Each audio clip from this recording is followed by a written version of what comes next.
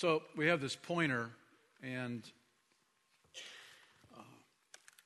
we're going to be using it when we pull up a map later on. But a couple things. If you're a man today in this room,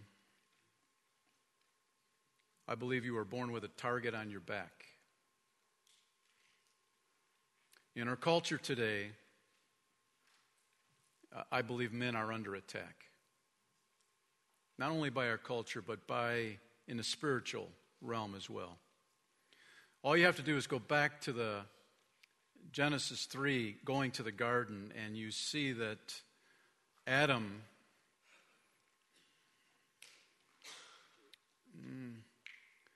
really did not do what he needed to do, and that was to protect his wife Eve from the temptation that came their way.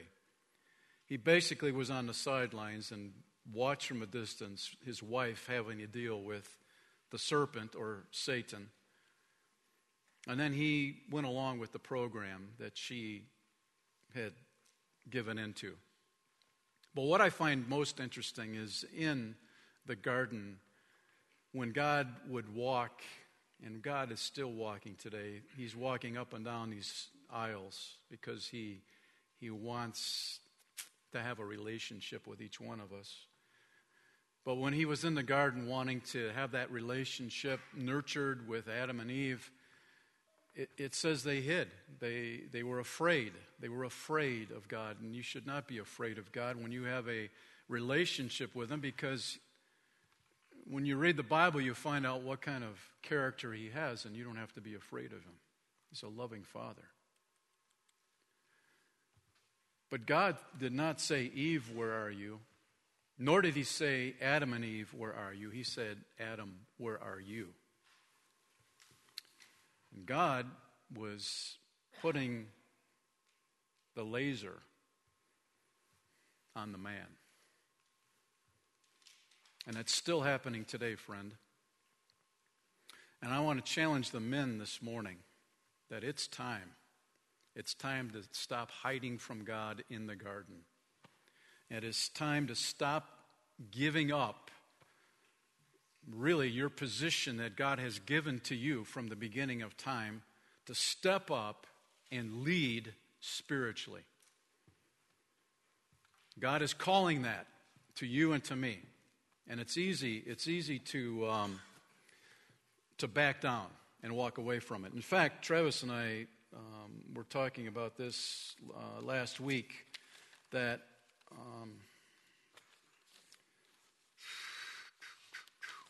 a few years ago we did men's fraternity with Robert Lewis, and I have to tell you, man, that was probably one of the most profound teachings on biblical manhood that I've ever experienced. And so we're gonna redo that in the fall for the men. And so, where did it go?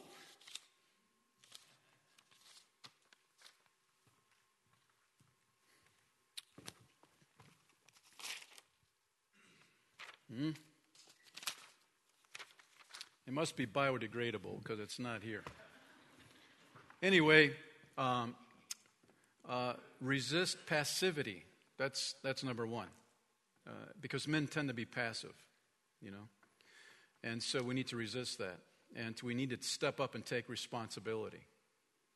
And number three, be courageous. Be courageous. Lead courageously. Yeah, that's what it takes. And then 4, God's reward. Wait for God's reward.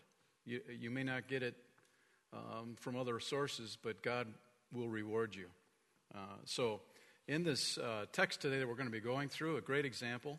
And ladies, please don't check out, because this is applicable to you as well. And I told the first gathering that on Father's Day, I've been this past week, in fact, thinking about my dad, and his father was messed up big time.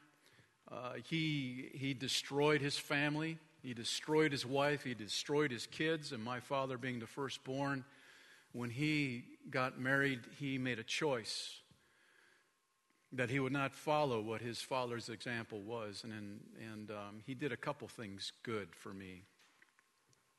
One, I saw my dad consistently sitting in the corner on the sofa with the lamp on after working 2 jobs when I was a young boy.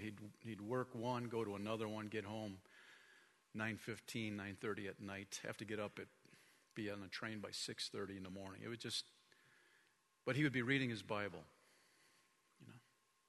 I saw that, and it made an impression on me. And the second thing was that he always drove the car to church on Sundays. There was no other place to go but church. That made an impression on me. See? Now, that never happened with his dad. Never. Okay? You may be here this morning, and maybe your father was not the best example, but you can set a new standard. It's not too late. And so, let's do that together. Yo. All right, on the back of your programs, there's an outline, and we have the text written there, 1 Kings 19, and it's a story. Hey, Max, can you pull up Burn the Plow? Can you do that? So, Burn the Plow. Anybody bring flamethrowers with them today? Because that's really what we need. We should have, you know what? We messed up. We should have handed out flamethrowers to the guys this morning. Because you're going to need it. Yeah, man. Burn the plow. And when I saw that match, my wife's not in here, which is good. Because I'm going to tell you a story. Well, she already knows this story, and she.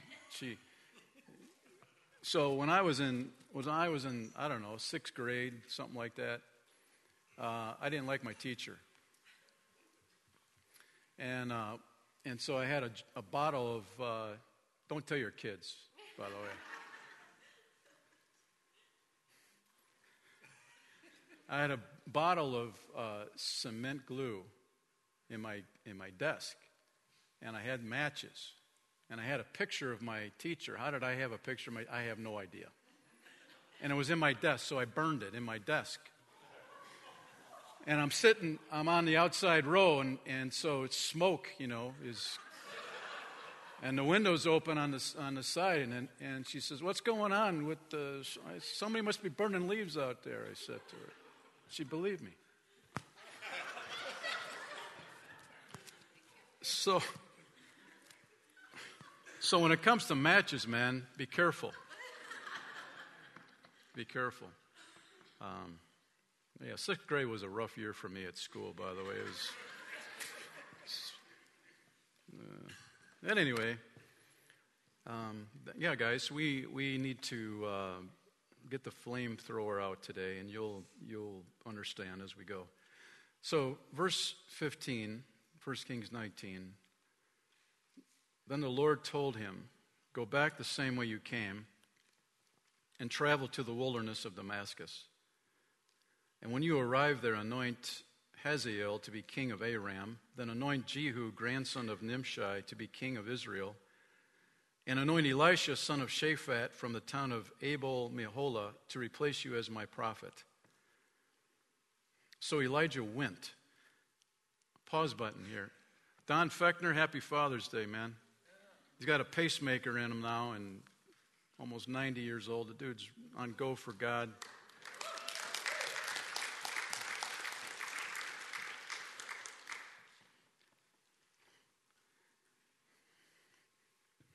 So the Lord told him, Elijah, "Go back." And look at verse 19. So he went. If we can learn that secret as a follower of Christ, when God says go, we went. Or better grammar, we go. Right? There's too many disconnections going on, man, in our walk with Christ today, we allow too many distractions and too many things to get in the way. When God says go, we don't. But I'm so glad the Lord told him to go, and he went.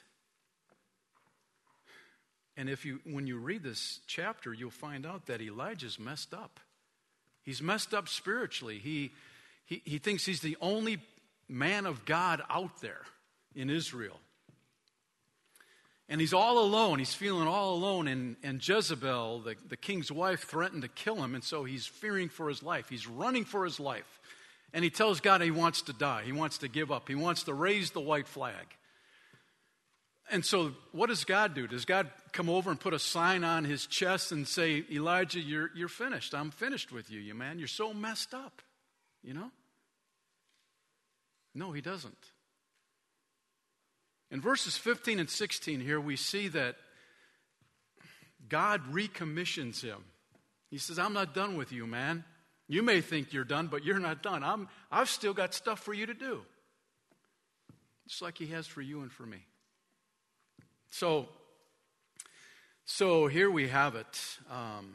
Elijah went and found Elisha, son of Shaphat, plowing a field. There were 12 teams of oxen in the field, and Elisha was plowing with the 12th team, and Elijah went over to him and threw his cloak across his shoulders and then walked away. And Elisha left the oxen standing there, ran after Elijah and said to him, first let me go and kiss my father and mother goodbye, and then I will go with you. And Elijah replied, go on back, but think about what I have done to you. So Elisha returned his oxen and slaughtered them, and he used the wood from the plow to build a fire to roast their flesh. And he passed around the meat to the townspeople, and they all ate, and he went with Elijah as his assistant. Alan Langham lives in England. He's just written a book about his life story, and I'm going to summarize it quickly here this morning. Some of you may be able to identify with Alan. He said, 6 years ago, I was lost, broken, and ready to give up. I was an empty shell of once a promising rugby player, shuffling around in an exercise yard in a London prison. I was a man of extreme violence who had done 7 stretches behind bars. And while I was out there, God reached down to rescue me from the pit of hell. Friend, can I tell you something? If you're not living for the Lord, you are in a pit of hell. Because the elevator's going down to hell when your life ends. And Alan recognized that, man. His life was in a tailspin, as you'll find out. It's heaven or it's hell. There's no middle ground here. And Alan recognized that. He said, as a child, violence was everywhere I turned. My mother had been widowed by her first husband. She was abused by her second husband for 20 years and deserted by my father when I was 8 months old. She and my 2 sisters surrounded me with love. I was throbbing with anger and resentment towards my absent father. I constantly was getting into fights with the neighborhood bullies, hoping to earn their respect. I was also abused several times by a family friend and one of the bullies down the street. On Sundays, I had a way of escape. I would attend church down the block. At home, I was fatherless and abused, but at church, I felt safe and at peace. And one morning, I came downstairs, and my mother was dead on the sofa. She was a victim of cerebral hemorrhage, and Alan says something snapped in me that day. I was only 14 years old, but it put me on a road to destruction for the next 20 years of my life. I went to 3 schools, getting expelled from the first 2 for unmanageable behavior. By the time I was 16, I left home. I was a ticking time bomb. I was angry, I was bitter, and I was lost. I started drinking, gambling, fighting, emulating gangster lifestyles, It was my idea of what a man looked like. But I excelled at rugby, and at age 17, I signed a professional contract with Sheffield Eagles. Soon enough, I had more money than I knew what to do with. Craving acceptance from members of the criminal underworld, I perversely thought of as family. I began fighting for money, selling drugs, collecting debts for dealers, and generally bullying and intimidating my way through life. And I walked into my first prison term as a lost boy trapped inside a professional rugby player's body. Didn't take long for prison to turn me into a hardened criminal, because it was a hostile world. There was physically, mentally, emotionally, only the fittest survived there. In prison, I developed a heroin addiction, which left me alienated from my firstborn daughter and her mother. Between sentences, I ended up sleeping on the streets in England, and man, if I didn't get thrown back into prison, I would have been dead on those streets.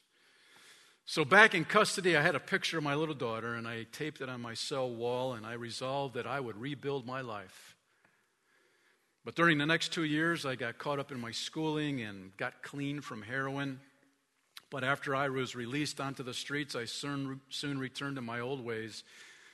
Drinking, drugs, cocaine, now addicted to cocaine, partying, violence, sex, and before long, I was right back in prison. During my stints in prison, I was always attracted to the prison chapel because I considered it a place of refuge, just like the church had been when I was a little boy down the street from my home. And while I was in prison, I studied everything, man. I experimented with Buddhism, Hinduism, spiritualism, counseling, course after course, medication, but nothing worked. Nothing helped. I was a wreck. Despite my burning desire to change, I couldn't find any peace or stability. And eventually, after stabbing a number of my fellow inmates, I landed in a top security prison in southeast London. I hated myself for the man that I had become.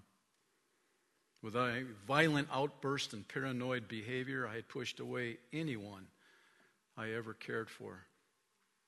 And I put my family through hell. I was mentally, emotionally, and spiritually broken. On the inside, I remained a lost little boy in desperate love and need of acceptance. While awaiting trial in a kidnapping and hostage-taking case, I finally hit rock bottom. With tears streaming down my face, I dropped to my knees and I made one final plea to God. If you're real, God, and you hear me, put a white dove outside my prison window. Show me you are with me. I was only looking for a sign of hope and a new start for my life, but the next morning when a flock of pigeons lifted off the nearby ledge to my window, I saw a dove sitting there. And something inside me jumped. Tears of joy had been replaced those tears of despair, and after transferring to another prison, I began studying my Bible, began talking to the Lord, and somebody gave me a book by Joyce Meyer, Battlefield of the Mind. And in the book, she describes the sexual abuse she suffered at the hands of her father, where she took it symbolically and laid it at the feet of Jesus. Ellen says, I decided to do that with my rage, my anger, and before going to sleep, I closed my eyes and imagined Jesus on the cross dying for my sins. And I gave it all to him. And when I awoke, I felt peace like I never felt before.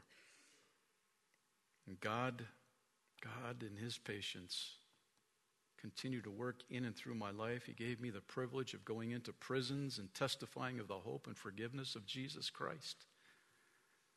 He said, I've spoken to rooms full of men convicted of heinous crimes, man, murderers and beyond.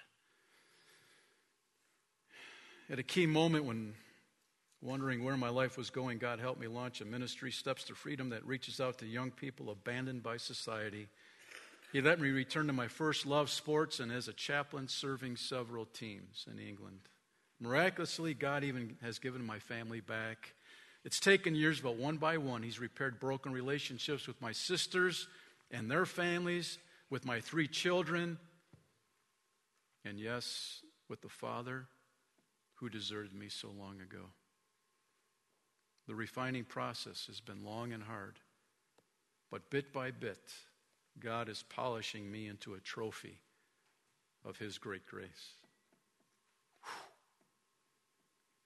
Whew. Alan Langham had a target on him, friend. The enemy wanted to take him out as a little boy and destroy him into manhood. I don't know your story. I don't know your past. Maybe there's somebody here that say, man, Alan Langham, I've done worse than that with my life. Well, you want to know something? God can change you. You can't do anything to destroy the love of God from pursuing you. And Alan Langham experienced that. And you would say it was a hopeless situation, wouldn't you? But God never gave up pursuing this man. And today, how about it? He's a walking signboard for the great grace of Jesus Christ in his life. And so this morning, as we look at our outline, number 1, God is calling. God is calling, and that is great news. Look at verse 15.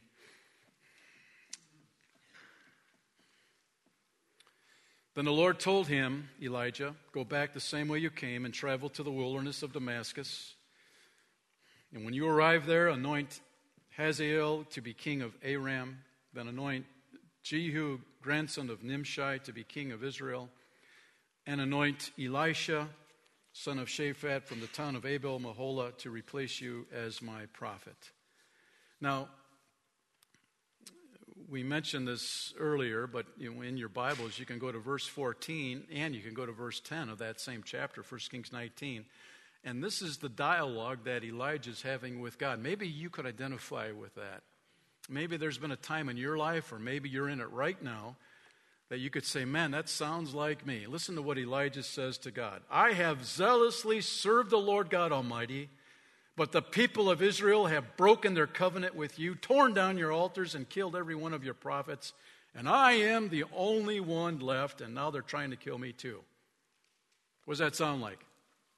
And he says in verse 10, the same thing.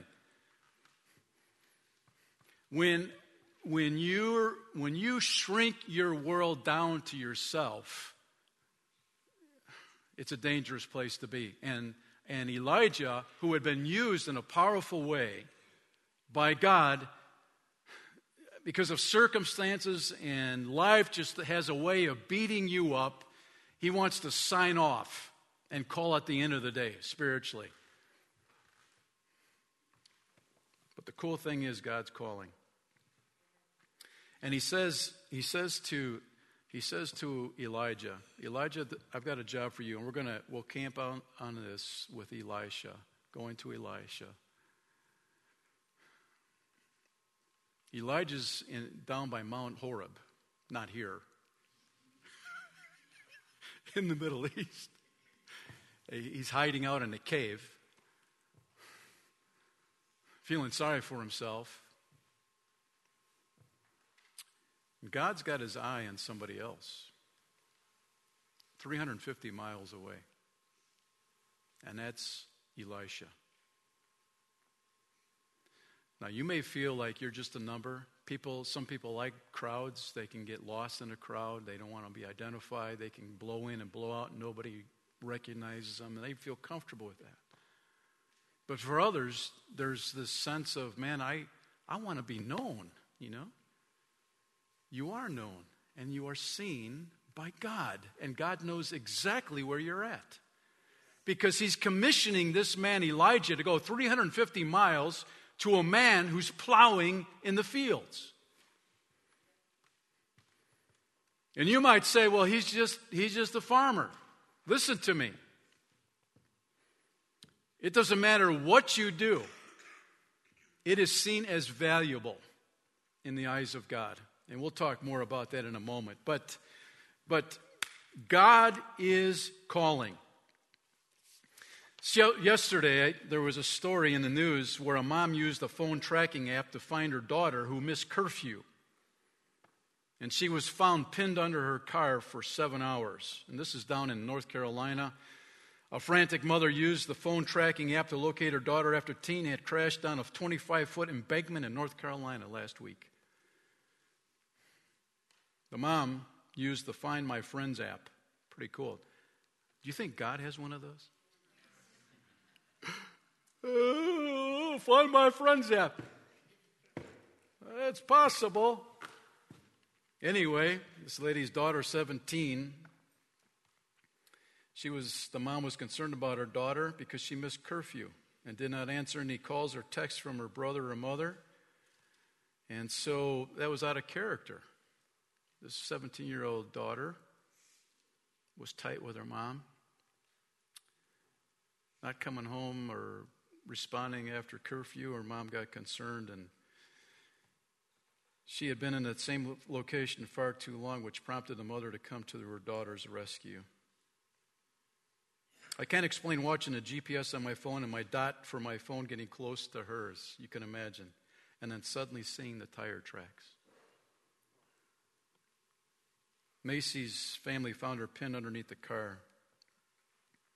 I was lying in the ditch 20 yards off the road for the 7th hour with my arm pinned under my car. I will never forget the sound of my family calling out my name when they found me around 10:30 at night. I hydroplaned at 4 p.m. and ran into between two trees, flipped my car 3 times, landed in my back seat with my arm pinned in between the car and the ground. But during that harrowing ordeal, you know what Macy did? It's interesting. I searched for my phone to call for help, but the only thing in sight was my Bible. She had her Bible in the car. I held onto my Bible and I prayed harder than I ever prayed before. I do not deserve to be here right now, but God has bigger plans for me. Can I tell you something? God has bigger plans for you, friend.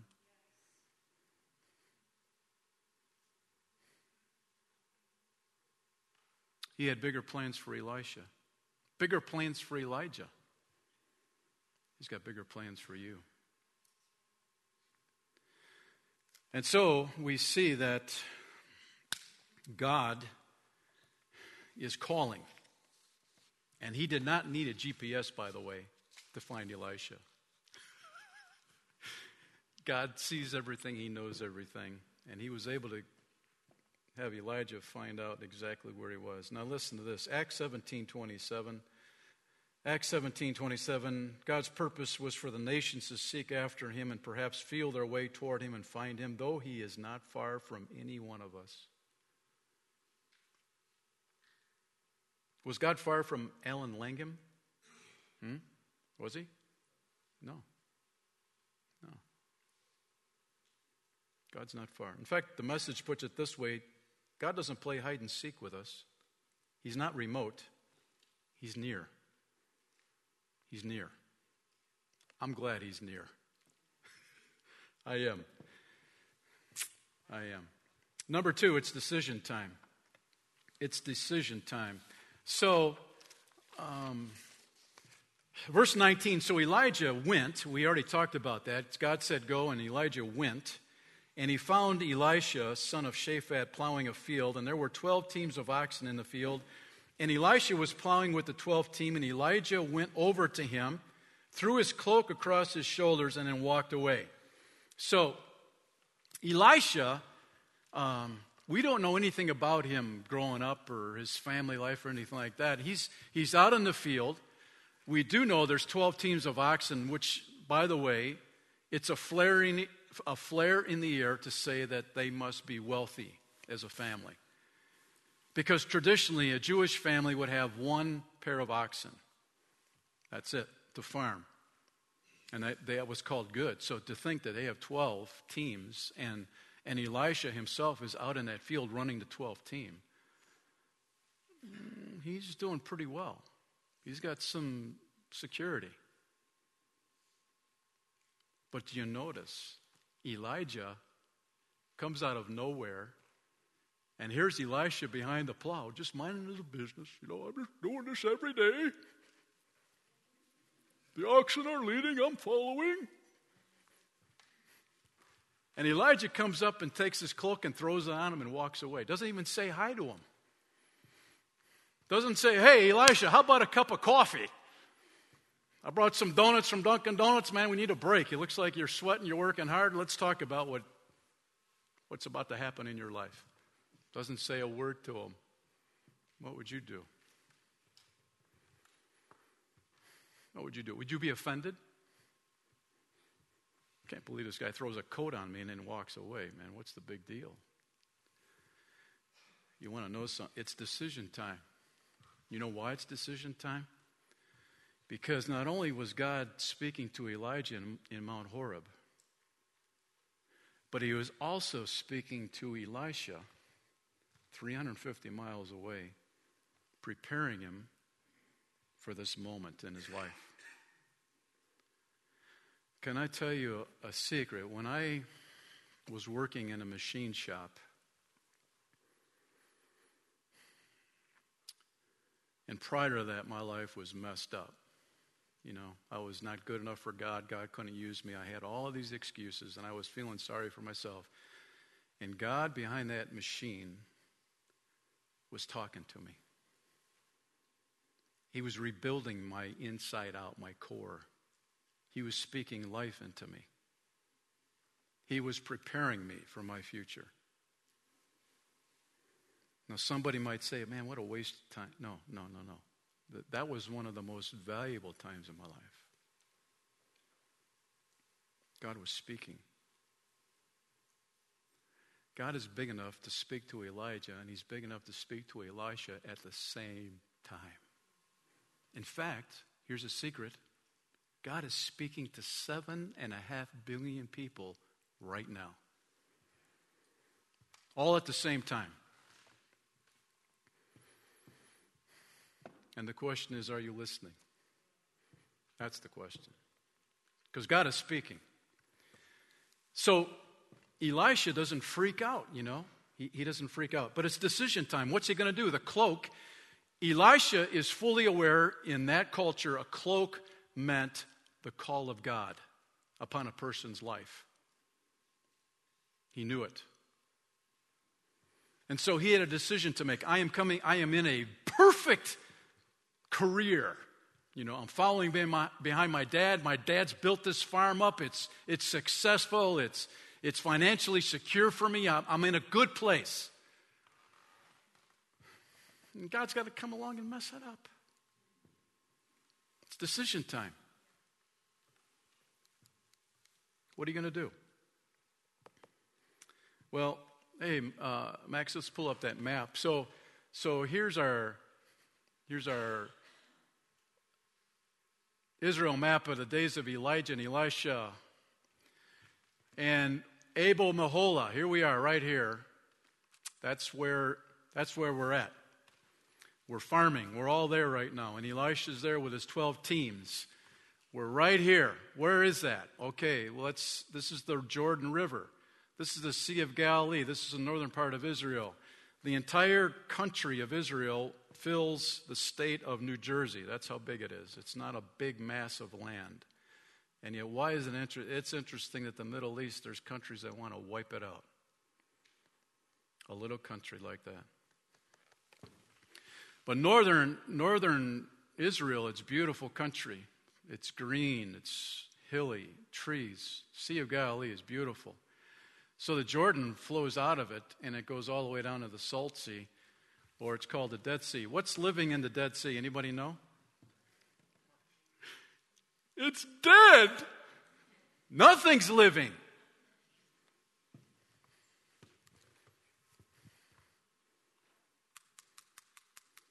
Spiritually, where are you at? You in the Sea of Galilee, or are you in the Dead Sea? It's one or the other, friend. It's one or the other. You in the Sea of Galilee, or are you in the Dead Sea? Well, Elisha's right in the middle. Careful. Right in the middle between the Sea of Galilee and the Dead Sea. This is called the breadbasket in Israel for farming. It's the ground is fertile. It produces great crops. And so, in fact, the town Abel Mahola in the Hebrew means meadow of dancing. Meadow of dancing. Now, if you were looking to retire, you would say, "Hey, I want to retire in Abel Mahola, the meadow of dancing." Doesn't that sound? Give me a brochure on that, man. I want to land there. That just sounds so peaceful. It's perfect. And Elisha could have said, "That's where I want to stay, man. The meadow of dancing." Whew. Talk about a decision. Well, he's got to make a decision. And we see that Elisha takes off. Notice, Elijah went over to him, threw his cloak across his shoulders, and then walked away. As a follower of Jesus Christ, in the New Testament, we don't need a cloak because we've been given the robe of righteousness. When you put your faith in Jesus Christ, your sin is forgiven, and God symbolically puts a robe of righteousness on you. In Romans 4:24, it says, "God will also count us as righteous if we believe in him, the one who raised Jesus our Lord from the dead. He was handed over to die because of our sins, and he was raised to life to make us right with God." So when we sin, what does God do? What does God do? He sheds innocent blood. And he offers the life of his Son for us. And Jesus gives us that robe of righteousness to say, "You are righteous. You are holy in the eyes of God." That is amazing. And so it's decision time for Elisha. What's he going to do? The cloak's on him. The robe of righteousness is on him. What's he going to do? Well, Isaiah 48:17 says, "I am the Lord your God who teaches you what is good for you and leads you along the paths you should follow." I am so glad we have a God like that. I am the Lord your God who teaches you what is good. It doesn't say what's bad, does it? What's the worst for you? No, it's what's good for you and leads you along the paths you should follow. And so Elisha chose to listen to God, and he signs off the farm. Number 3, you say goodbye. Verse 20, Elisha left the oxen standing there, ran after Elijah, said to him, "First let me go kiss my father and mother goodbye, and then I will go with you." And Elijah replied, "Go on back, but think about what I have done to you." Interesting verse there. Elisha's got a great relationship with his parents. He's, even though the cloak has been thrown on him, he's not going to leave his parents abandoned. Hey, where did our son go? He disappeared. No, he's going to go to his mom and dad, and it's interesting that he kisses his father. And my father never kissed me, and it's not that I'm feeling sorry for myself, it's just the culture that he was in. But I want to tell you something. My father-in-law kissed his sons, and I saw that when I was dating my wife. And I said, I want to do that when I become a father. And I want to tell you something. It's liberating, I think. It's a sign of affection for a father to his son. I love you. I'm proud of you. And that's where Elisha's going. He's going to his dad. He respects his dad enough to go and kiss him. And likewise to his mother. And then Elijah speaks and says, "Go on back, but think about what I've done to you." The point is, this is where the disconnect comes. If we procrastinate when God tells us to do something, distractions come, busyness of life, we never do what God told us to do.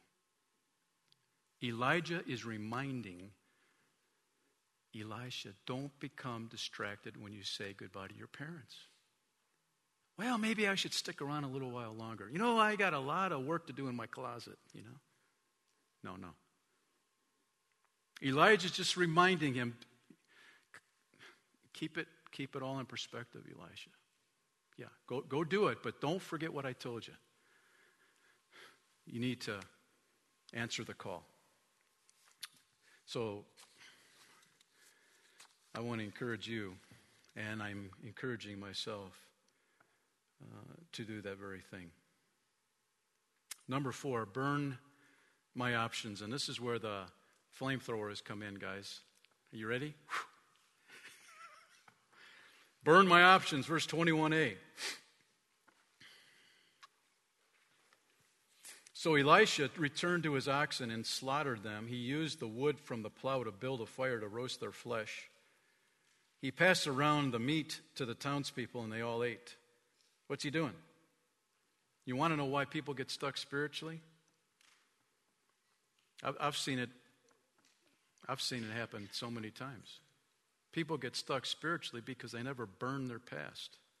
They never burn what's got a grip on them. When things get tough, when things get challenging. So C.T. Studd was a missionary in the late 1800s, and when he put his faith in Christ, he never told anybody. He went undercover for God, and for 6 years, he was an undercover Christian. You know what happened to him? He drifted away from God, became spiritually cold. In fact, he grew farther away from God. And then he heard D.L. Moody speak.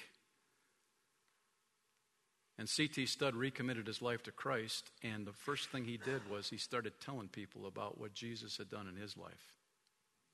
You know what he did? He became a missionary to China, India, around the world. You want to know something else about C.T. Studd? His father was very wealthy, had a lot of money to give to his 3 sons. You know what C.T. Studd did? He gave most of it away. He kept a little bit for his future wife, when they got married. You know what his future wife said to him? I'm not going to marry you unless you give that money away. Good woman. We need to rely on the Lord, she said. Whoo, man. Give it all away. Yeah.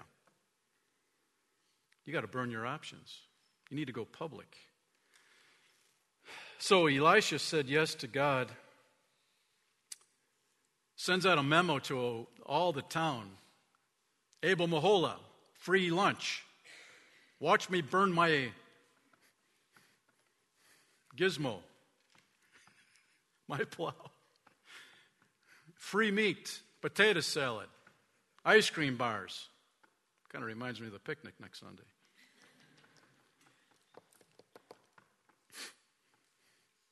See, he's going public. It wasn't his little secret, and that's another dangerous thing. We can keep it a secret, so if we don't do it, nobody knows. God knows. Elisha was proclaiming, I'm going to follow Elijah.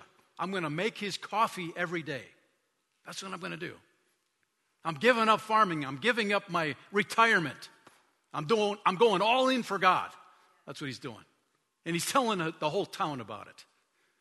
And they're listening while they're eating. Go for it. Go for it, Elisha. Burning it, man. He's burning his options.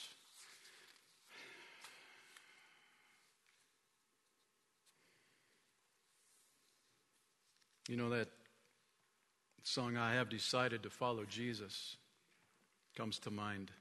No turning back. No turning back. Though none go with me, still I will follow. I tell you what, friend, that takes a man to do that. It takes a woman to do that. To follow the crowd, it's so easy. Though none go with me. Elisha's got it. And so, what are the plows that God wants you to burn in your life? What are our dependencies, ways of thinking, bitterness, resentment, excuses? What comes to mind that needs to be burned in your life? You see, over the years doing marriage counseling with couples that are on the brink of divorce,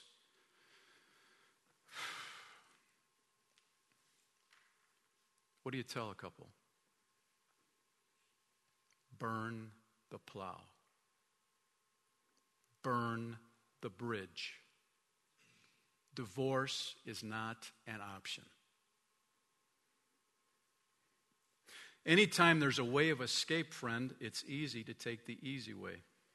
The grass is always greener over the hill and through the woods. To grandmother's house we go. When you eliminate that second door, I'm telling you straight up, the majority of those couples stay together. When divorce is not in the vocabulary, when divorce is not an option, they work at it. Every marriage has struggles. Every marriage has conflict. But you fight for it. You burn the way out. So you're there for the long haul. Any yo's on that? Yo? Yo? All right.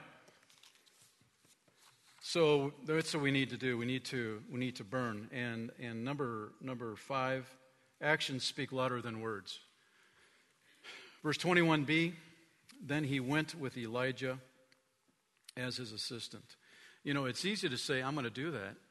You know, words. The words come out so easy.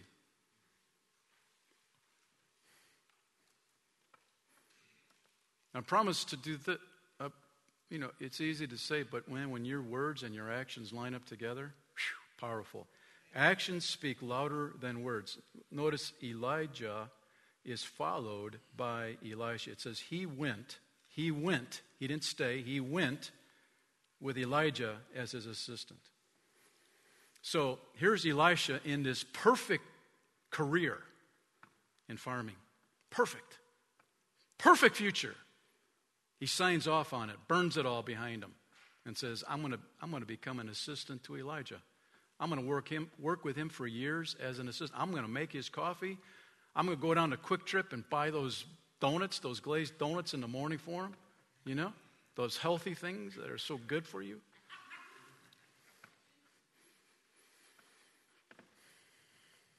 He served him as an assistant. He was good with that. We need to be willing to say, God, whatever your calling might look like in my life. Now listen. First of all, some of you might be making excuses even now. Well, Elisha was in full-time ministry. Can I tell you a secret? If you put your faith in Jesus, you're in full-time ministry. You know, I've told this story before, but you know the dude in the truck blaring the music with the windows down who cleans porta potties?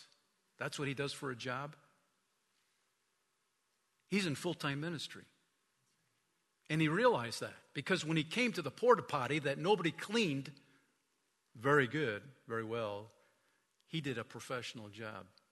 And he came out smiling and he was singing while he worked in that porta john so that all the construction workers around him got his attention.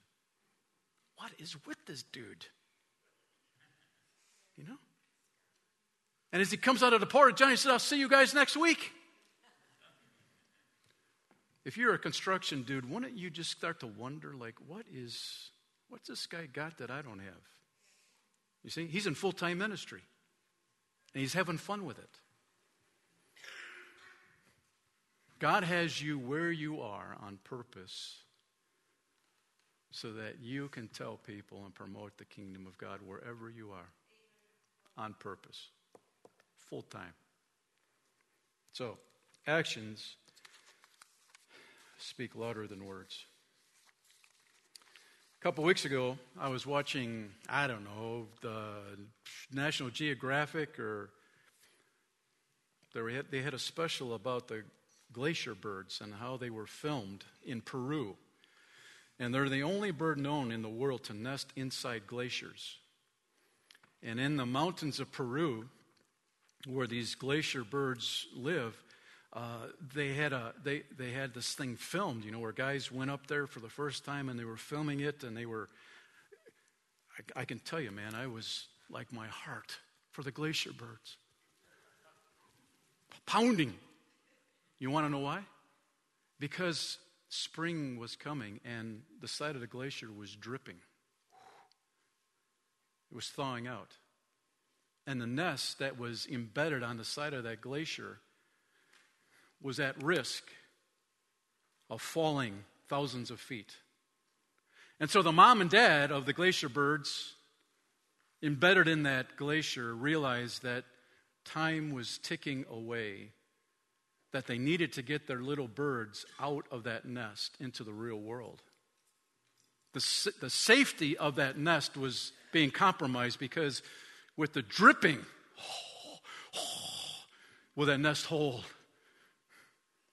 Well, 2 out of the 3 birds took off. They got up, but there was 1 bird left. 1! And you know what happened? Dad and mom took a vote. And they voted to starve that little bird in the nest. You want to know why? Because if they kept feeding that bird in the nest, he wouldn't want to leave. They knew that. And so the bird in the nest, Mom hates me. Dad hates me. They're not feeding me. I'm starving to death. He's feeling sorry for himself, just like Elijah was. And so the camera crew is just freaking out. He's going to get out in time. Is the nest going to go? Get out. Get out. Mom and dad are just up the hill on this rock formation. They're waiting there. Calling his name. Billy. Billy. But I like this nest. It's comfortable. I don't want to leave. The food's up here. Get out. And then he flies. And the camera crew's freaking out. He made it. He made it. And I'm going, yeah. Where does that bird go? He goes to dad and mom. Why? Because that's where the food is. It's not in the nest anymore. Do you ever feel that way about God? Like he's starving you out? Do you realize that God sees the nest and the thawing of the glacier by your life? That if you stay where you are indefinitely, it's going to kill you. It'll kill you spiritually. Maybe God is, I don't feel God. Maybe God's trying to get you to move out of that comfort area, that comfort nest, huh? He's trying to bump you out to take that next step with him. Is it possible? Actions speak louder than words.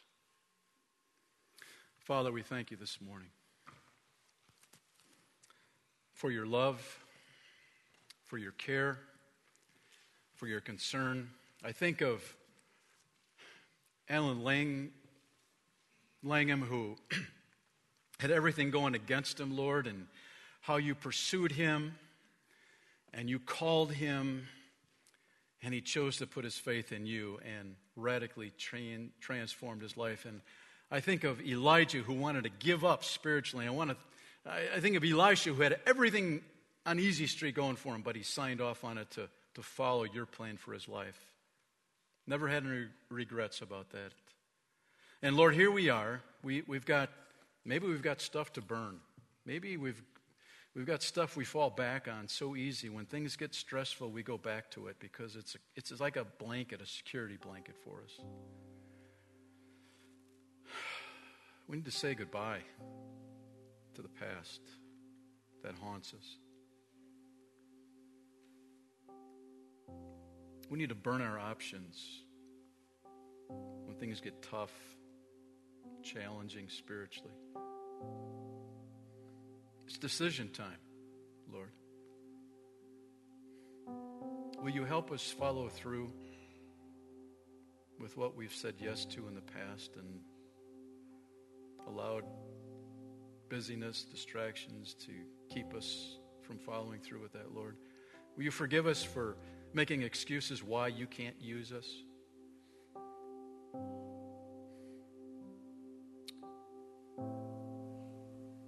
Lord, will our words and our actions line up with each other? Will you help us do that?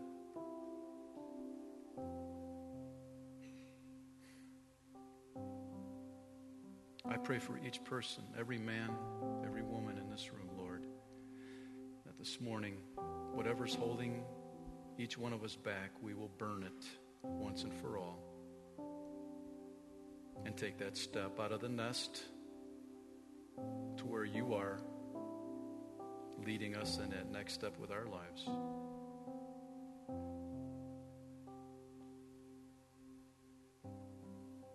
I thank you, Lord, for never giving up on us.